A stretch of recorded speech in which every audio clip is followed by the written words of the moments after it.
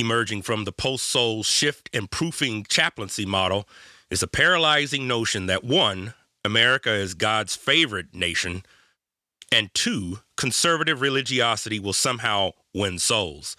Thus, views represented by sayings such as "Make America Great Again," "Taking Back Our Country," "America has lost its way," and "America is the immoral harlot" are popular among both politicians and Christian leaders who want to prove something about a lost or immoral generation or culture.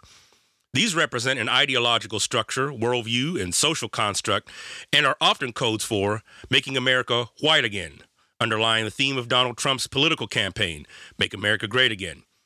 Taking back our country from immigrants, conservative evangelicals' views on immigration and undocumented people groups, especially from black and brown countries. The belief that America has lost its white roots, the alt-right's view of what is happening to white America. The belief that America is much too liberal and liberalism is akin to sin, many current views regarding a leftist perspective, and a desire to return to fill in the blank of a perceived era of innocence. Obviously, these do not encompass or include ethnic minorities. These tropes are exclusionary and mean little to no to nothing to most in the post-soul context. Y'all, this is Daniel White Hodge. I'm your host for Profane Faith. I've been reading an excerpt from my latest book, Homeland Insecurity, a hip-hop missiology for the post-civil rights context. To find out more, go to www.whitehodge.com. That's www.whitehodge.com. And pick up your copy of Homeland Insecurity. They're on sale right now. Yo! All right, let's get in this.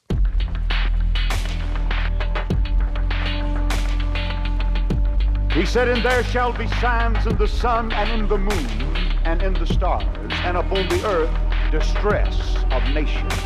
I think she's a liar, and I think she deserves mockery. There was something about when I put this hat on, it made me feel like Superman. Black lives are very important. White lives are very important. And to me, all lives are very important. Very, very important. Damn! This is Profane Faith, a podcast that engages faith on the margins. Faith that has been labeled profane, nonconformist, and or out there. We'll be exploring the intersections of the sacred, secular, and profane defying God. I'm your host, your boy, Daniel White Hodge. Hey, Profane Faithers. How y'all doing out there in Profane Faith land? Oh, yes. Here we go. Oh, my goodness. Well, what'd y'all think? Last week, huh? I told you I had a lot to say. But I had a lot to break down and, get in on. So I had to, break a little something off and all that good stuff. So hopefully you enjoyed that. I know I enjoyed all the emails and response from people.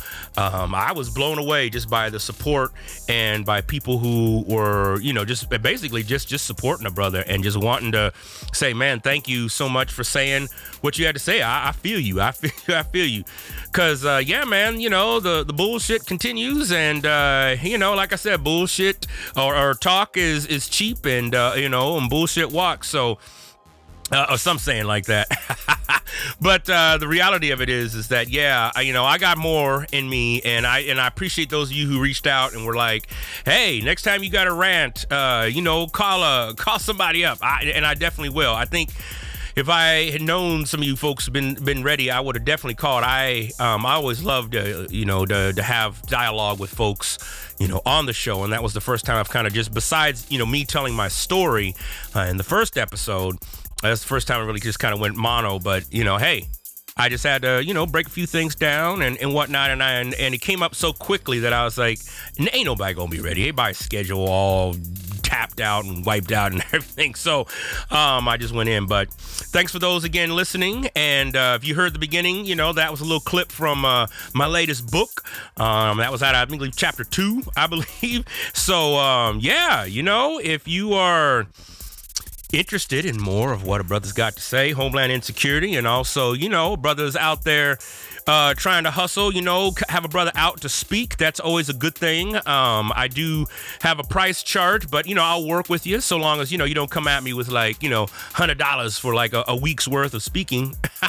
You know what I'm saying? But nah, y'all wouldn't do that. Profane Faith family wouldn't do that. There's some other cats that are out there that try to, get a brother to go in on, to go lower on my prices and everything, man. I'm always just like, no, not today. My $5,000 a class PhD courses, they weren't. I couldn't just go and say, hey, I'll get you on the next week. Is that cool? So, at any rate, man, thank you guys so much for the feedback. And again, if you want to have a brother out, I'm going to keep pushing this just a little bit because, I'm actually, if I'm in true transparency,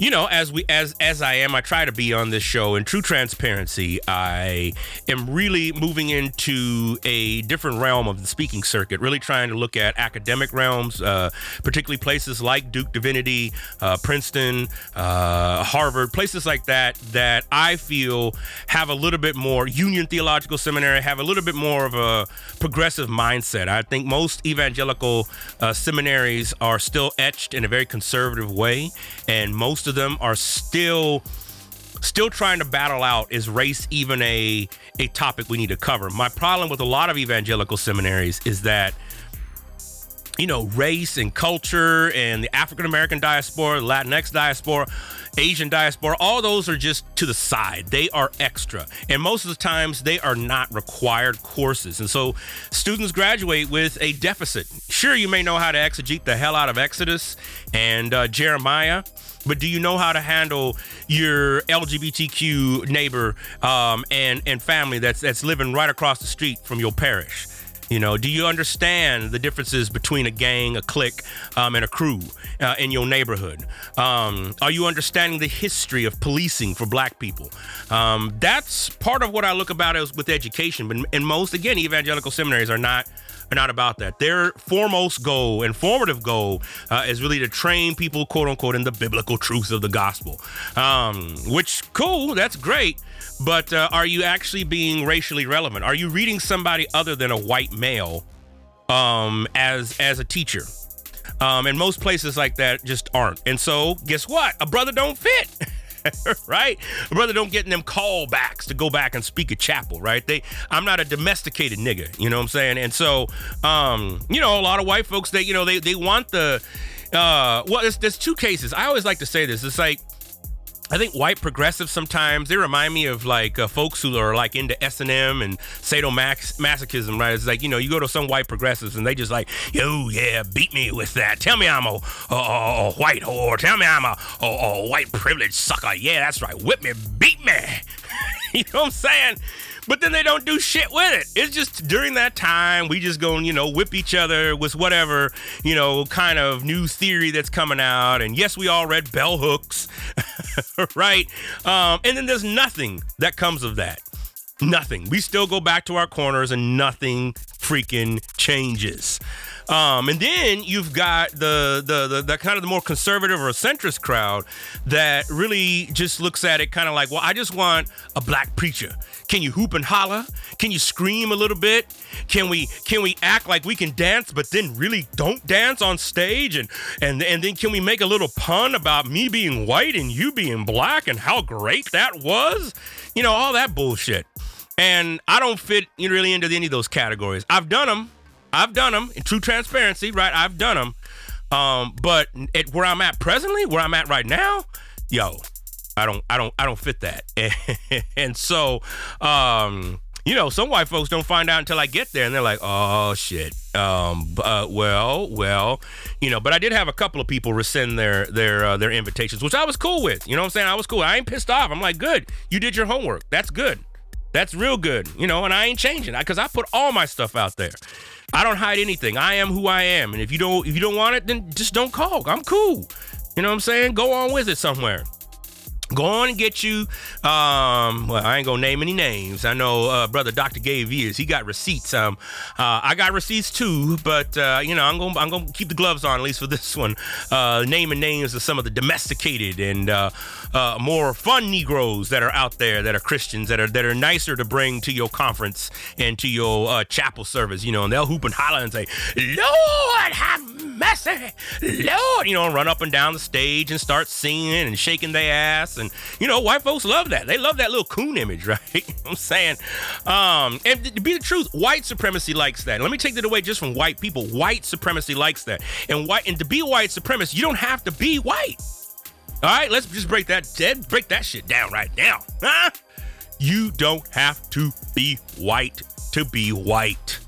I've talked about that on this show before. And so white supremacy culture, that ideology, is something that is very powerful. And there are plenty of black folk, Latinx folk, Asian folk who fit right into that. And they like that, right? They like that. Oh, yeah, hoop and holler. Yes, that's right. Shake your booty. It's like that, brother. I don't know if y'all remember the old movie, I'm Gonna Get You, Sucker. I love that movie, man. I love that and the Hollywood Shuffle, all them back 80s, 90s, or late 80s, early 90s films. And there's this one scene where I believe it's Greer, Brother Greer, not Broderick Greer, but he's an actor. He used to be on Living Color. And he was a reporter, and the brother man was talking to him. He's like, yeah, you know what I mean, brother? And he was like, well, actually, I don't. I grew up in the suburbs, and, you know, I'm a Bruce Springsteen, and I just like that dance when he gets in, you know, he gets all into it. Then he catches himself like, whoa. Yo, there are plenty of black pastors like that. Plenty of Latinx, Asian pastors as well, right? And they look edgy. They got the tattoo, maybe. They got, you know, some skinny ass jeans, you know, where you can see like your goddamn wallet, you know, up in there. They use coins in the goddamn pocket and shit. So, you know, I think the reality of it is that I'm just not that cat. And, you know, I don't know. I like to say, you know, I am like 120 proof, you know, single barrel, you know, bourbon and whiskey. I'm a whiskey guy. So, you know, I'm not a wine cooler. I'm not a hard mic, a lemon, you know, things like this. That's what some people, that's as far as they can go, right? A hard mic's lemonade. That's just, I'm good, man. Woo, that was good. Oh my goodness. You know, they going off of that, right? It's like with salsa and spice and stuff, man. You know, people here in the Midwest, man, they can't be handling my spice. They're like, oh my gosh. Oh, that's so spicy food. What did you put in that? Tomato? You know what I'm saying? Oh, Lord Jesus. Oh, Lord, have mercy, man. Y'all can't, you know. So I know when I cook, I have to throw down. If you've been in my house, you already know I can throw down. But, you know, when I bring out my stuff, it's spicy as hell, man. I want to get a tear in my eye when I bite into something, right? But I already know. I mean, I almost burnt out my wife when we was first married, man. Woo, doggies, Lord have mercy. All right, so again, that was a long spiel to get somebody to bring a brother out. You know what I'm saying? But you know, I've just gotten to the place where I'm just comfortable with who I am. I'm not trying to be somebody different. I don't want to be somebody different. I want to be the same person that you'll hear in here. Which is what you're going to see, who you're going to see in person, who you're going to see up on stage, and who you're going to see out there hanging around. I want to be that. I'm not perfect. I have just identified with my sins. I have begun to embrace some of them and realize that some of them are just not going to go away easily. Most of them are just going to continue to be around, and I'm going to have to manage them. I think the understanding of this ideology of being perfect and this perfectionism has destroyed many of us, and I am after the authentic self. I'm trying to work at that. I'm not always that. You can talk to my wife, you can talk to my daughter. I am not always that, but I am trying to live that authentic life and trying to live the best life I can, given the short amount of time that we have on this earth. I am also trying to figure out, you know, where do I fit?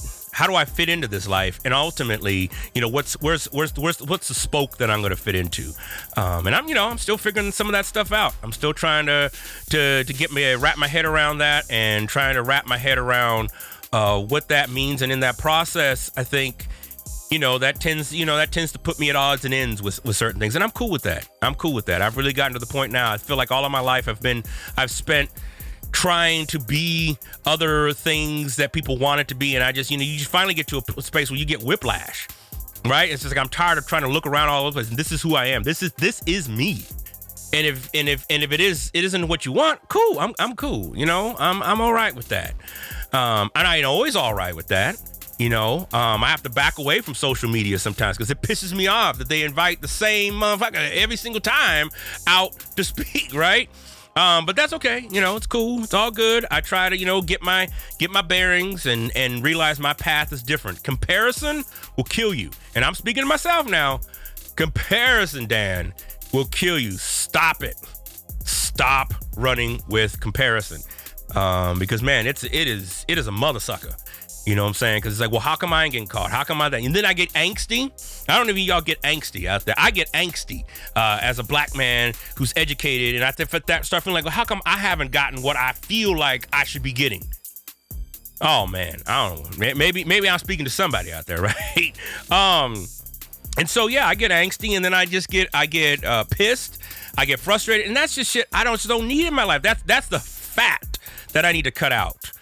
So for a lot of it, I have been trying to cut back on, you know, some of my social media engagement and stuff, because it is every time I've found that, you know, 9 times out of 10 when I open up my social media, I get pissed off of something. Either it's some news story, either it's I'm hearing somebody and how they, you know, are being invited to all these places and they're just thanking God, right?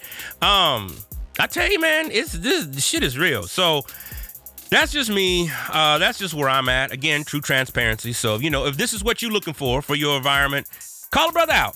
I'll be there. But I am in the process and of trying to figure that out. And I know I got to get into the word of branding and figuring all that mess out. I feel like, man, here at age 45, I'm still, you know, you think, oh, man, you've reached, you know, some level of stability, man. But you know what I'm saying? I'm still struggling on my goddamn frequent flyer miles. I still ain't in the goddamn gold club. You know what I'm saying?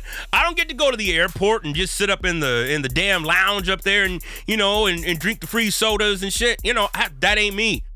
I'm still trying to, you know, scrape by with Southwest, right? I don't have thousands of miles that I can go places, you know what I'm saying? I don't. And so sometimes it wears on a brother. You know what I'm saying? My wife and I went off credit cards in 2011, so I haven't had a credit card since. So I can't just show up to places. People say, oh, just put it on the credit card, we'll pay you back. I ain't got no goddamn credit card. Okay, so when I show up to the hotel and hand them my debit card, they taking out that deposit, they taking it out of the debit card, and then they'll refund it when you leave, okay? And that's maybe 5 to 7 days that your bank puts that money back in. I remember the first time I went to AAR and I saved up an entire year to go to AAR. And I remember I showed up, I had the roommate and the whole nine, right? And I showed up and I put my credit card, I was like, you know, this is for the room, you know, the hold of the room, or not even the hold of the room, but just the, you know, when you check in, you got to give them the credit card. And they charged, it was $150 at this damn hotel, that was the deposit.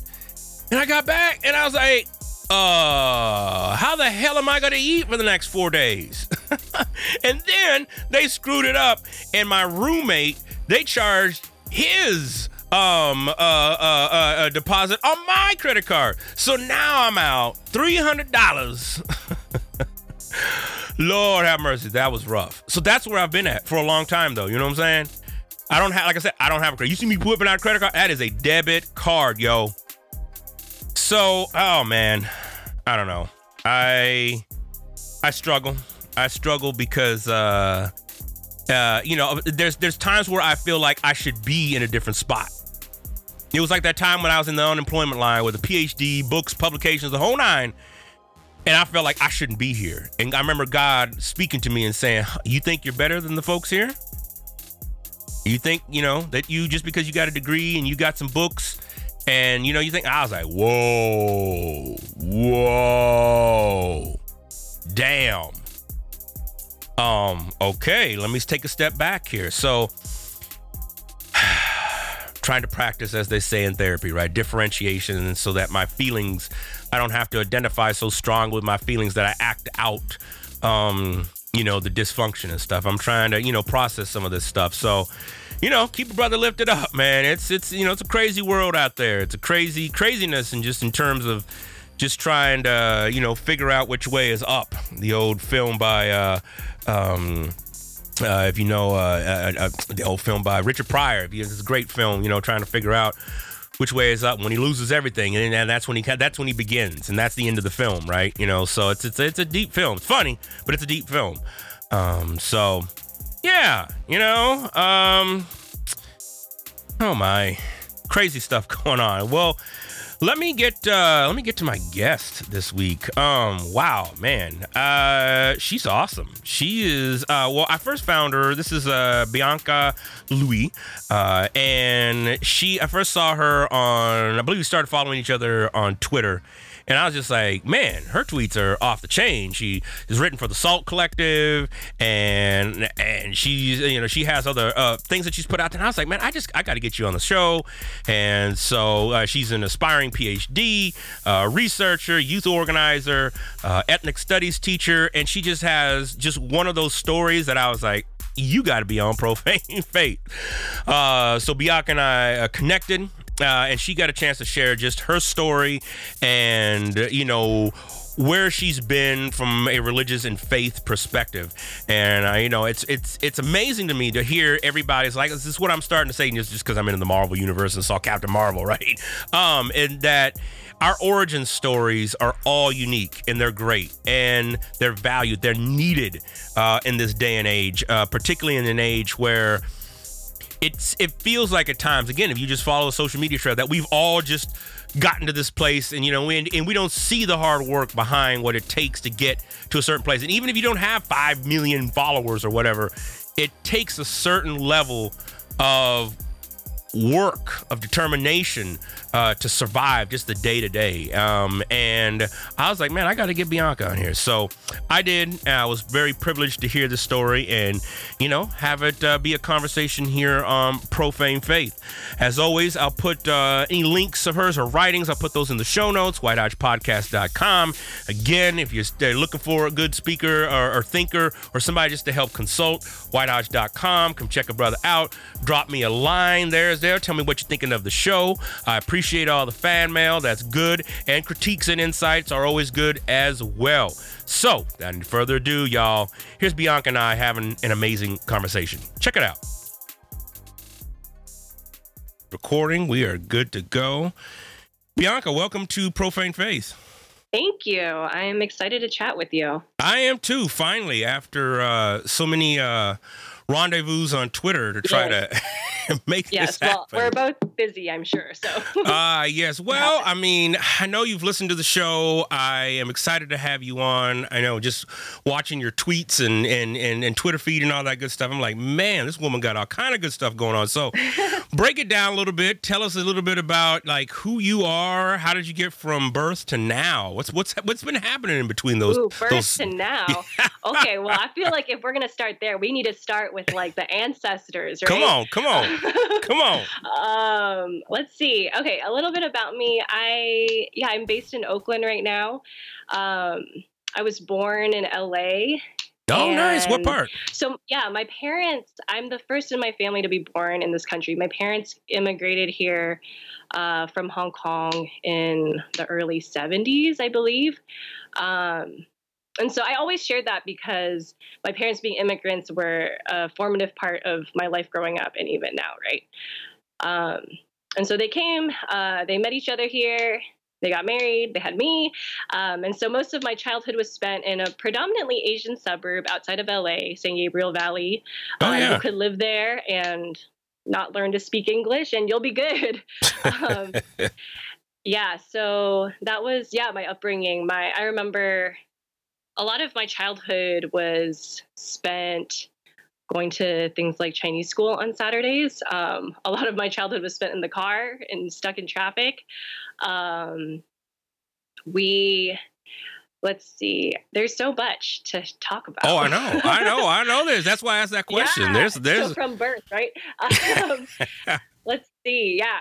So, where I grew up was predominantly Asian suburb. It was interesting growing up there because where I went to school was extremely different. And so I know you went to Fuller, so you're familiar with that whole area. I went to school in a very upper middle class, bougie part of Pasadena. Okay. And so we had to commute a little to go to school. And I definitely felt a dichotomy between how I grew up and how a lot of my peers grew up. The school was pretty progressive, but it was a private school, and being first generation to go to college, for example, like that was an experience that was definitely unique to me and not necessarily my peers, right? So a lot of the stuff that I had to figure out, I had to figure out on my own and didn't have a lot of folks who maybe they looked like me, but didn't necessarily reflect a lot of the experiences I had socioeconomically or culturally, right? Okay. Yeah, my dad was a used car salesman and he still is in the industry. He is still working crazy hours, selling cars, and he had his own business for a while.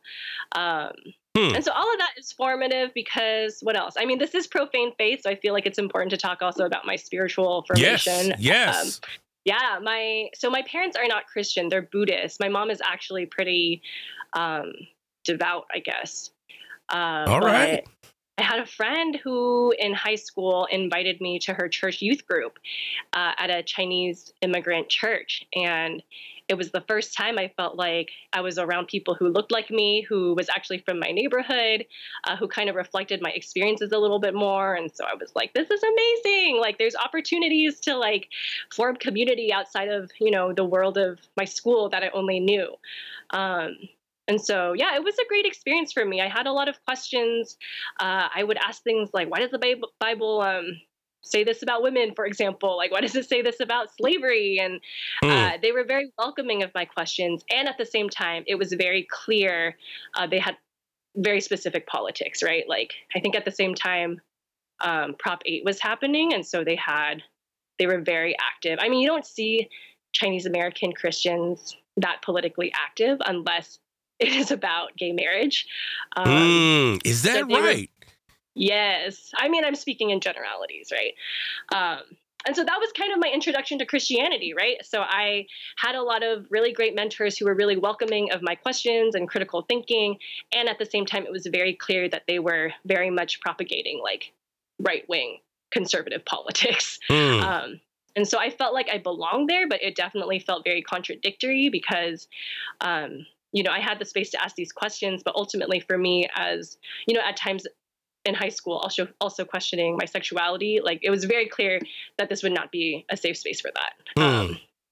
Or what else? Like I don't think there were any women pastors. I don't think they ordain women as pastors still. And so I think that's a lot of people's experience with churches or ethnic churches in particular, where it's a place of community. For me as a youth, I felt like I could really grow as a leader. I got to have community with kids who shared my background and at the same time felt a very like contradictory kind of belonging where it felt like other parts of my identity and also my kind of political development. I wouldn't call it that at the time, but the politics that I now have was and is not welcome there. And so, yeah, that was a lot of my experience. And then growing up, ultimately, I do say I had a positive experience there. And then for school, I went to college in Oakland at Mills. It's all women's college. Okay. All right. Yeah. So that was like 10 years ago. And so since then, I've been in Oakland. After that, after undergrad, I stayed in Oakland and I worked with InterVarsity for a few years. I left after the purge. Actually, before the purge, I purged myself. Oh, okay. All right. Not looking good. I need to get out of here. And then, after that, have just since then been on a journey of teaching, figuring out my bigger next career steps, deconstructing faith, figuring out community, all that good stuff. Man, so you're talking about some good time. Like this is right around the time that I was obviously still in there. So you talked about Prop 8. Let me get into that for just a little bit because I find it interesting. And I know you pursuing a PhD in sociology. You're done with a PhD in sociology. No, I am just beginning my process of applying. Got it. Okay, got it. Yes. So I'd be curious because I just remember when Prop 8 came, this was right at the time when I was just processing the whole same-sex marriage thing and working out my own theological construction around that. But I think I was took by the amount of ethnic minorities, like you said, that that came out the woodworks. I mean, people were quoting civil rights leaders, and people were talking about, I remember, in some of the Latinx circles that were, they said, la lucha continúa, so they're saying like, the fight continues. And I'm like, and it just took me and to hear people's, like, people literally, like you said, when you said people get fired up, I'm like, man, why do you think that is? Like, what is it particularly about, like, same-sex marriage, LGBTQ, just basic rights? I mean, what do you think that is? Break that down for me, Bianca. Come on. I mean, I think there's so many things. I think it's really interesting for ethnic churches in particular, right? Because I think the church, like I said before, is a place definitely of belonging. If you're an immigrant, like, that's your church family is your family if you're away from your biological family, right? You get food there. Like, you literally, it's for a lot of times, your network for survival. And at the same time, I feel like the ethnic church is also a site for assimilation, and it also teaches you what it means to be, quote, a U.S. citizen in this country, which is like to be a political, supposedly, and to be, quote, a good citizen and to follow like the rules and the laws of the land. And so because I feel like, at least I can only speak from my context, right? But I feel like folks in my community look to the church, not just for what it means to be a Christian, but what it means to be a citizen of this country. And citizenship becomes conflated then with, quote, with like the religious teachings, and that becomes conflated with marriage should only be between a man and a woman. And so I feel like, all of those things tied together feels like it raises such huge stakes that it's more than just like, I don't know, it's more than just, I think definitely maybe it makes people feel uncomfortable because we're just raised in this heteronormative environment. But on the top of that, I feel like it pushes people's buttons of what it means to be a Christian, what it means to be a person in this country, and what it means to like have stability and resources, right? Because all of those identities, being LGBTQ, being queer, falls outside of the norm of what it means to be a Christian and an American. And because those things are conflated together, then it becomes like doubly threatening if there's someone in your community who comes out. Maybe. That's deep. And that, I like what, let me piggyback on this one then. I mean, I think that's particularly what it means to be Christian. I've found that just either whether it be in my own research, and this is actually something I'd like to pick up now, especially now that, tenure and all that crap is done. But it's like, I mean, because I've found that people get unnerved when the myth and the imagination around what it means to be Christian is disturbed in really any form or fashion. And I don't know if you've encountered that. But what I mean, and talk to me a little bit more then about your faith experience. I mean, you talk about Buddhism. I mean, how does your mom engage with you, and how does that all flow together or not? Yeah. Well, it's so interesting because a lot of our communities and indigenous communities and our like cultural, spiritual practices pre-colonialism were actually very affirming of gender and sexual fluidity. Like in history, like for example, in Filipinx communities, there were transgender, what we would call now transgender folks in the community who would be pastors and leaders because they were seen as holy or extra sacred, right? And so in the same way, it was so interesting. I can tell the story of when I like, quote, came out to my parents, which coming out to me is a very Western concept. I think for folks who come from maybe more indirect cultures, it just doesn't work like that. But anyways, regardless, I felt like I had to have a conversation with my parents as the InterVarsity purge was happening. And it was because, I was doing some activism around that, was about to lose my job, and felt like I should probably let them know what was going on. But it was interesting because for me, I am straight passing. I'm married now to a cisgendered man and have been straight passing for basically all of my life. And so when I had this conversation with my parents, it was very confusing for them why I needed to talk about it. And they understood like the activism, and they understood why I needed to take a stand against my organization, but they were so confused as to like, why do you need to make this personal about you? Because for them, they're like, you don't need to like say anything about it because it's assumed that everyone is kind of fluid. That's actually what they said to me. They're like, this isn't that big of a deal. And they were like, we feel like you're experiencing so much pain because of Christianity and because Christianity has made it such a huge deal. Where my mom referenced, like, in Buddhist communities, like, a lot of people are just, it's just kind of accepted and doesn't necessarily need to be named that people are fluid.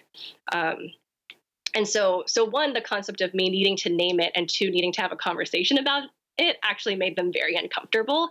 But for me, it was extremely healing, right? Because I have been under this framework of like, people like don't accept me or don't accept these identities. I, as someone who's straight passing, like feel all this tension and I feel all these things about who I am, but it just gets erased. So I felt so much need to, again, name and have conversations about it. And when I did with my parents, it was so interesting because they weren't resistant, but they were just like, I don't know. It was like, with exactly what my mom said, like, it's not a big deal. It's kind of assumed that people just like aren't necessarily always one thing or another, and that's fine. Man. So it was really crazy and refreshing and healing in a lot of ways, because I think I had been experiencing so much rejection and fear from my faith community, and moving away, I had just kind of assumed that would be the same experience talking to my parents too. Wow. It really wasn't. Yeah. That's a trip. I mean, that's wow. There's so much there. I mean, and I say that because, we hear these stories all the time, right? About folks coming out, talking with their parents, and it's just long drawn out. People who are still having issues with their parents who are Christian. And that's, that is, that's deep. I do want to say, though, I think a big part of it for them is like, okay, this doesn't change anything about your like physical security, which is their main priority, right? Okay. They're like, you're still partnered, like nothing changes. Where I think if I were to bring, for example, a female partner home, it might not be as like celebratory or accepting. I think they would be accepting ultimately, but I think it does. I recognize that my experience is what it is because I was partnered at the time, and again, have been like straight passing for my whole life, basically. Man. Yeah. Wow. But it was still a trip, though. Yeah. And now, was there any grief, like when you became a Christian? Was there anything like, oh, are you a Christian now? Or was it just more of the same? There was. Oh, there was. Okay. All right. Yeah. So when it happened, when I was in high school, I like went to a church retreat, and it was a great experience. And then I got really involved in church. I was spending like 3 days a week there, all my weekends. And they were really concerned of just how much time I was spending with them. I don't know if they would say grief, but it's kind of intense. I can see from their perspective now, right? It's kind of intense when you're a child, and I'm the only child, right? Is experiencing like a huge shift in their identities and who they hang out with, how they spend their time. But you're not a part of that, and it's totally foreign to you. They've never really had any experiences with church. They did come visit during that time sometimes, and there was a family we were really close to at the church, but it was all new territory for them. So I don't know if it was grief, but it was very mysterious to them, and they definitely were like imposing a lot of boundaries. Like, you cannot be spending this much time at church. This is ridiculous. Man. Okay. All right. Right. Oh man. So okay. So where do I start here? I mean, because this is rich, and I always appreciate folks, and I appreciate you, sharing just the tender parts. I mean, of that. I mean, I'm forgetting, what year did you say you came out, or when did you like first realize, like, okay, look, this is. Yeah. I don't think I felt any need to actually come out until InterVarsity was doing their whole thing. Okay. Again, because I went to a women's college where it was kind of just assumed that everyone is like on a spectrum of sorts. Okay. And so that was really great for me, right? To not necessarily need to name anything, but just kind of like be. And then I had like, just ask questions throughout my adolescence and adulthood, but it wasn't until InterVarsity named that, like, this is what we believe, this is the policy, this is what you're supposed to teach, then it forced me to kind of evaluate, okay, not only what do I believe, but where do I personally fall in everything that's happening? And what is this, what's my faith community around me saying, not just about theology, but about me? And so that's when I felt pushed. And it was a very, I feel like, holy and sacred process where God was like, this is a moment when you can share with people that you're around, like kind of what you're thinking and feeling. And that began kind of a process of me really coming to own that, like, okay, I'm not just like, I haven't just had, phases of questioning, but I actually identify as like bi or queer or pan, whatever words I wanted to use in the moment. Yeah. And that me identifying and not just kind of going with the flow and pretending like, because I am partner, it doesn't really matter. It was really like, no, it does matter. But it was tempting to just kind of blend in and assimilate to straightness, because that obviously would be easier. But again, in the conversation, I felt like there was just kind of like a divine invitation to not just assimilate, but to take the risk to become more myself publicly, I guess. Yeah. What, so now in the pursuit or applying to PhD programs and whatnot, and obviously in a different space, how has that all affected just your family life? I mean, I'm speaking, and I'm asking just as as an only child myself. Really? Okay. And coming from that environment, I identify as a cis male, hetero, and whatnot, but the but in all that is that, I did marry outside of my race. So that was, that's been, that I know that's been a sensitive issue for my mom as well, ongoing. So I'd just be curious just how that currently, how that resides, or just, leaving university and whatnot. But yeah, I mean, I'd be curious if you feel like answering. I mean, again, this is, you can always totally turn anything down. I'm asking. No, and I would love to hear. I mean, I'm just beginning the process, so I would also love to hear like your experience with academia as well. But I think in terms of family life, my parents are pretty supportive. I mean, it was very unconventional of me to go into ministry after I graduated, right? But they came along. And so I feel like I do a lot of things that they're not comfortable with. So I feel like at this point, they're just kind of like, okay, this is not out of the ordinary. So I'm very grateful to have their support.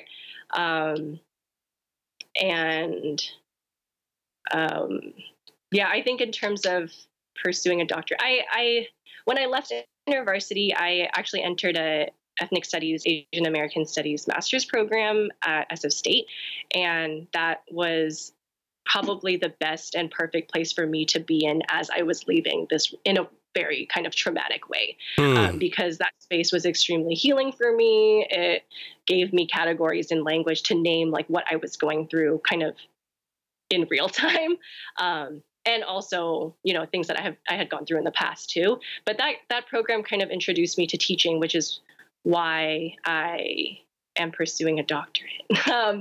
I feel like my master's research, it feels like I'm not done. I feel like given, I don't know, my interests, kind of my giftings, and then again, just the ultimate goal of wanting to have more opportunities to teach, it feels like it makes the most sense. But I have to be honest, I'm super intimidated by the process. I've heard horror stories from mostly people of color, women of color, of just, I've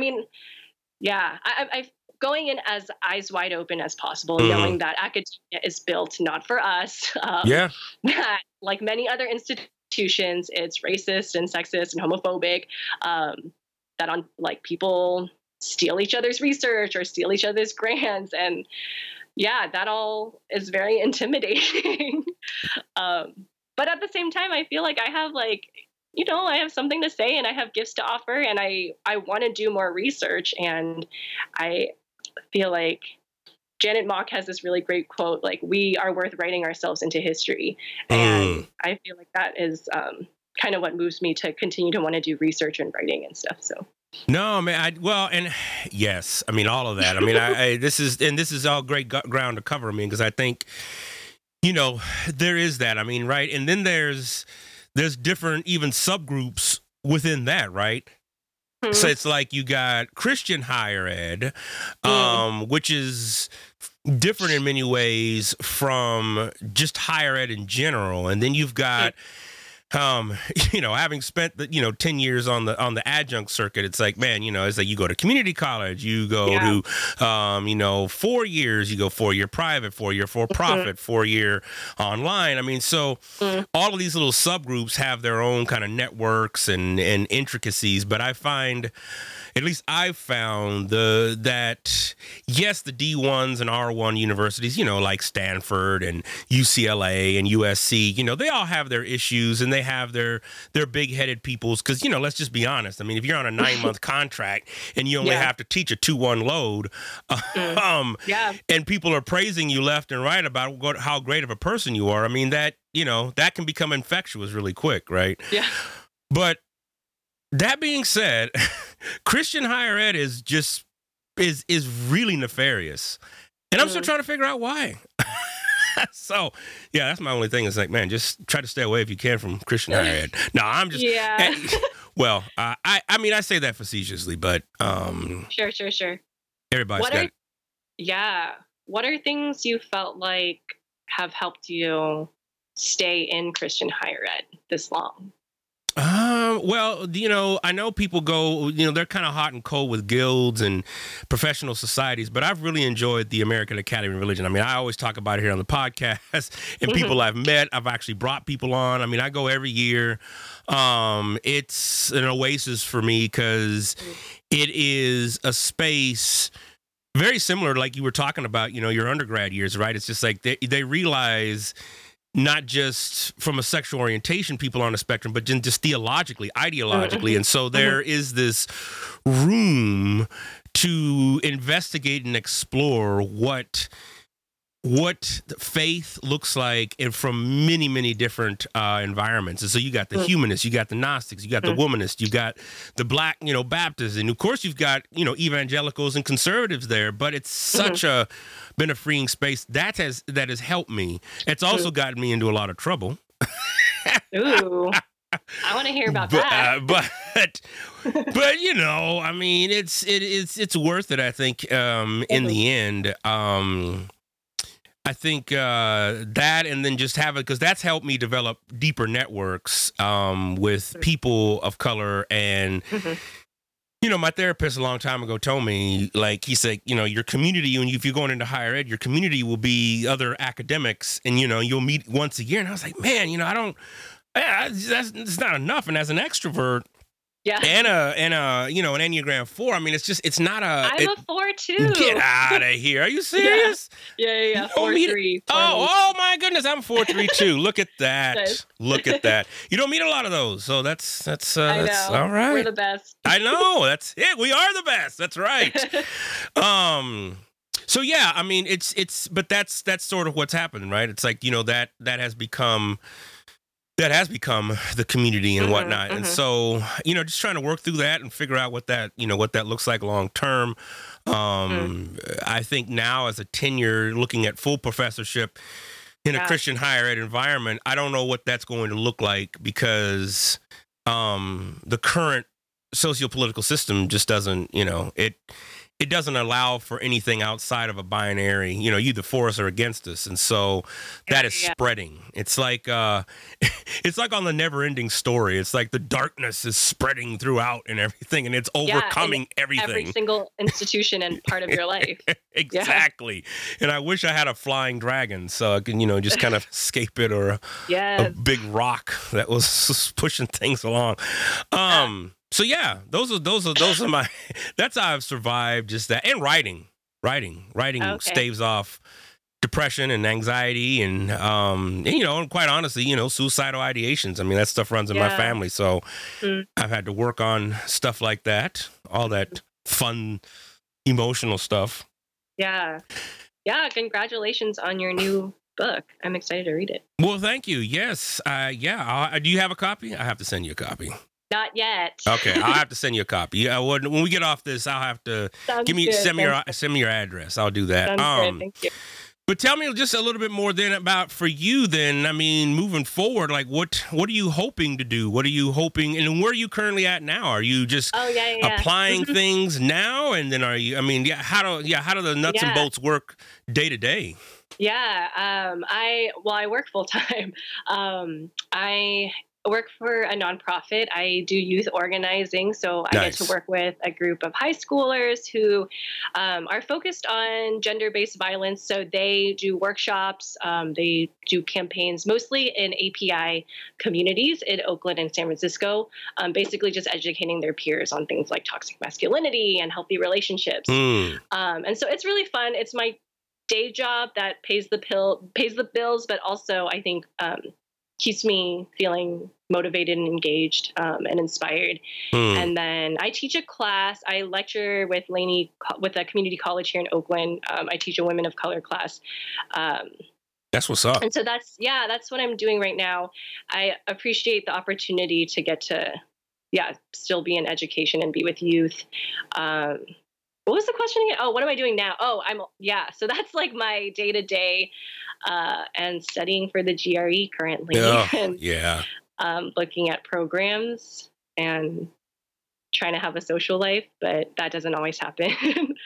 So I'm still figuring out, what I want to do within the field of sociology. I know I want to look at sociology of religion of some sort.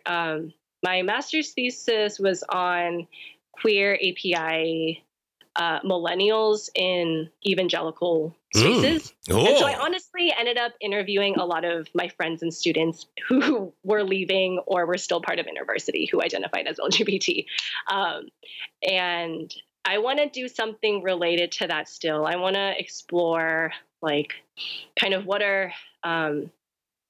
does faith, spirituality, spiritual community look like for folks who have been excluded from the institution.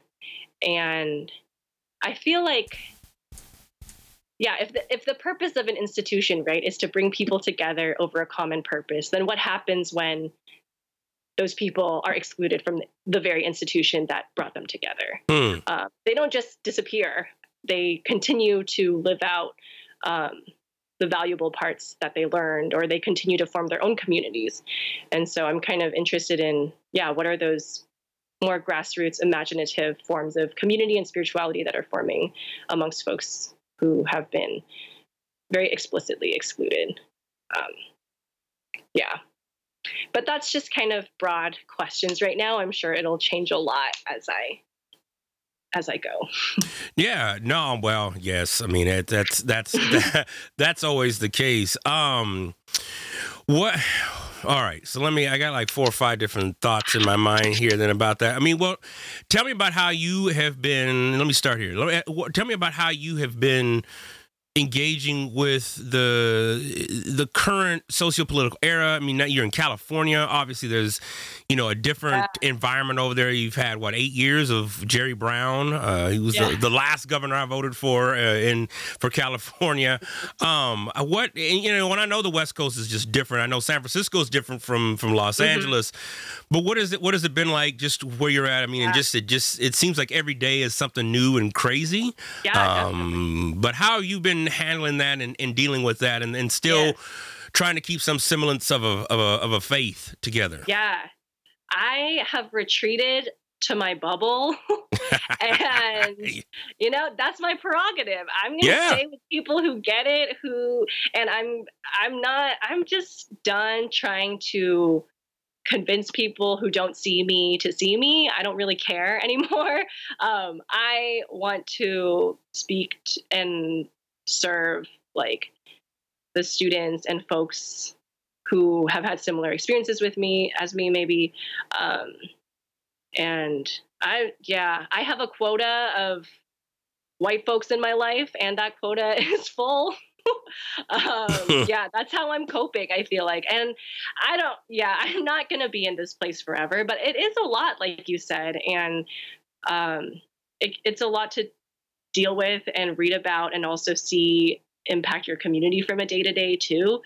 And so, yeah, I work for an organization that is all people of color, and that's really great. Although we have, our own challenges too. And then, I don't know. That's just kind of where I'm at right now. I don't think I'll be in this place forever, but it just feels, especially after everything with InterVarsity, I just feel like for a long time, I didn't have the energy to try to engage with people, period. Yeah. Any people, much less people who I felt like I needed to like argue my, I don't know, existence. Right. Right. And so since then, I just feel like I've chosen to spend my energy focusing on people who give me life and people who I can serve in my work or in my classroom. In terms of church, it's interesting. I do go to an affirming church that is predominantly white. So that's kind of the space where I'm like, okay, here I try to push a little bit and engage more across differences. But even then, I don't know. I'm very protective of my energy. That's good. I don't know if that's also just getting older too. I just am tired a lot more. But again, I'm choosy about who I spend time with and who I feel like is worth my investment. And I feel totally okay with that. I think maybe in my early 20s, I felt a lot more obligation to like be a peacemaker or I don't know. Like, I just don't have that kind of time. No, you know what? You're speaking my language. That's exactly it. I mean, I could affirm that everything you just got through saying. I am in the same spot. People talking about, oh, let's reconcile. I ain't got time for that. No, that boat has left. Yeah. And I ain't gonna be hanging around nobody like who, doesn't acknowledge my existence or doesn't want other people who look like me to even be around. Right. And I'm sure you feel this too, especially in Christian academia, but it's just extremely tiring to have to be the educator or to have to move at a certain pace where I just wonder like how much more imagination and creativity can we be building with other folks who have been saying and feeling the same things we've been feeling for a much longer time. Right. Yeah. Oh my gosh. Yes. Because that's been one of the themes I've been trying to play on this season is just rest, Sabbath, emotional renewal. And like you just said it. It's like, I'm very protective of my energy. What are some of the things that you say no to and some of the things that you do say yes to in your life that helps you, keep that hedge around just you, your energy, and just, who you are, your personhood? Yeah, I think it's hard. I mean, it's easy to say, right? But in real life, there's so many demands and people. What do I say yes to? I say yes to people who I think have been ride or die for me throughout the last few years, especially. I feel like a lot of my loyalties were tested the last few years, and that actually was very helpful because then I got to know, like, okay, this friendship isn't going to be really worth that much of my time anymore. We can be acquaintances, but it's not going to be the level of depth that maybe I was hoping for. And so I think, I don't know if this is also my personality as a 4 too, but I feel like I'm constantly evaluating my relationships. As I get older, I realize there's stability in relationships. I can trust folks to have my back and I'm going to have theirs too. But I think in the last few years, I've been doing more evaluating because, again, like I said earlier, I just don't have time for everyone and everything. And yeah, I've been trying to ask the question more, kind of like the Marie Kondo show, right? Like, is this going to spark joy? Is this going to produce life and happiness, basically? And I might sound kind of, I don't know, hedonistic. Like I only want to pursue things that are fun, but no, I think in our current sociopolitical climate, it's also about our survival and sustainability too, because the work that we do is hard and we should our own joy and pleasure is part of our activism too. And so tangibly what that looks like is, I think, spending time doing or attending creative things with people who I know and don't have to explain anything to. And I'm grateful to have like a core of people in my life, whether they live in Oakland with me or in the Bay Area or they're long distance friends. I feel like I have a pretty solid group of folks who I know are my people. And kind of beyond that, I don't really, outside of those folks, I'm a lot more hesitant to say yes to things if they ask me to do things. Yeah. Yes. Yeah. How do you decide that for yourself? Oh my gosh. I mean, well, I think very similar. I mean, I've over the last like 9 years or so, I've gotten better at saying no. I think, one of the things I struggle with, like you said, early 20s, I mean, shoot, for that matter, the 30s as well. I mean, was just like, just wanting, like you said, wanting to, if I can do this one thing, maybe this will be it. And this will be the sign that, we'll, mend the races or whatever. And then it's like after the 2016 election, it was just like, what?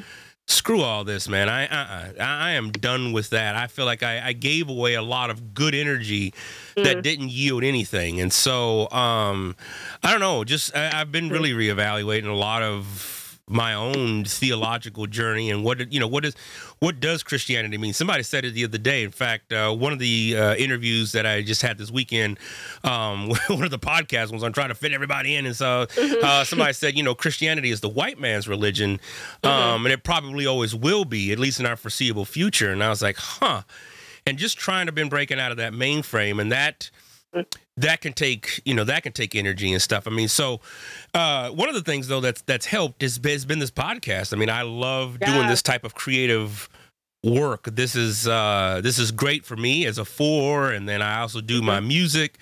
Not enough because life and kids and trying to be whatever to whoever, and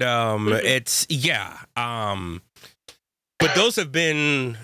In fact, I was just talking with my wife the other night, and she was just like, you're like, your whole mood is like evened out so much over the last, 4 or 5 months. And, just by getting back into notation and music theory and all that stuff. And so I feel like a whole new side of my mind has awakened. And that's been good. Having spent 15 years in therapy and working through a lot of heavy shit, I feel like that also helped and gave me some good coping mechanisms. Although there are days when I just have to, I'm just like, shoot, I got to take a few extra, Zolofts to help get through the day. Yeah. And medication. I mean, that's the other side of it, right? I got, I take stuff every day. So that's been a surviving agent, especially when the Pilgrims, as my good friend Sean Watkins says, the Pilgrims are, on my last damn nerve. Yes. Now, I mean, in terms of, looking forward, I mean, are you hoping to write? Are you hoping to do more speaking? Are you wanting to be at a research institute? Are you wanting to end up in Christian higher? I mean, I'd be curious, what you think about that and all that good stuff.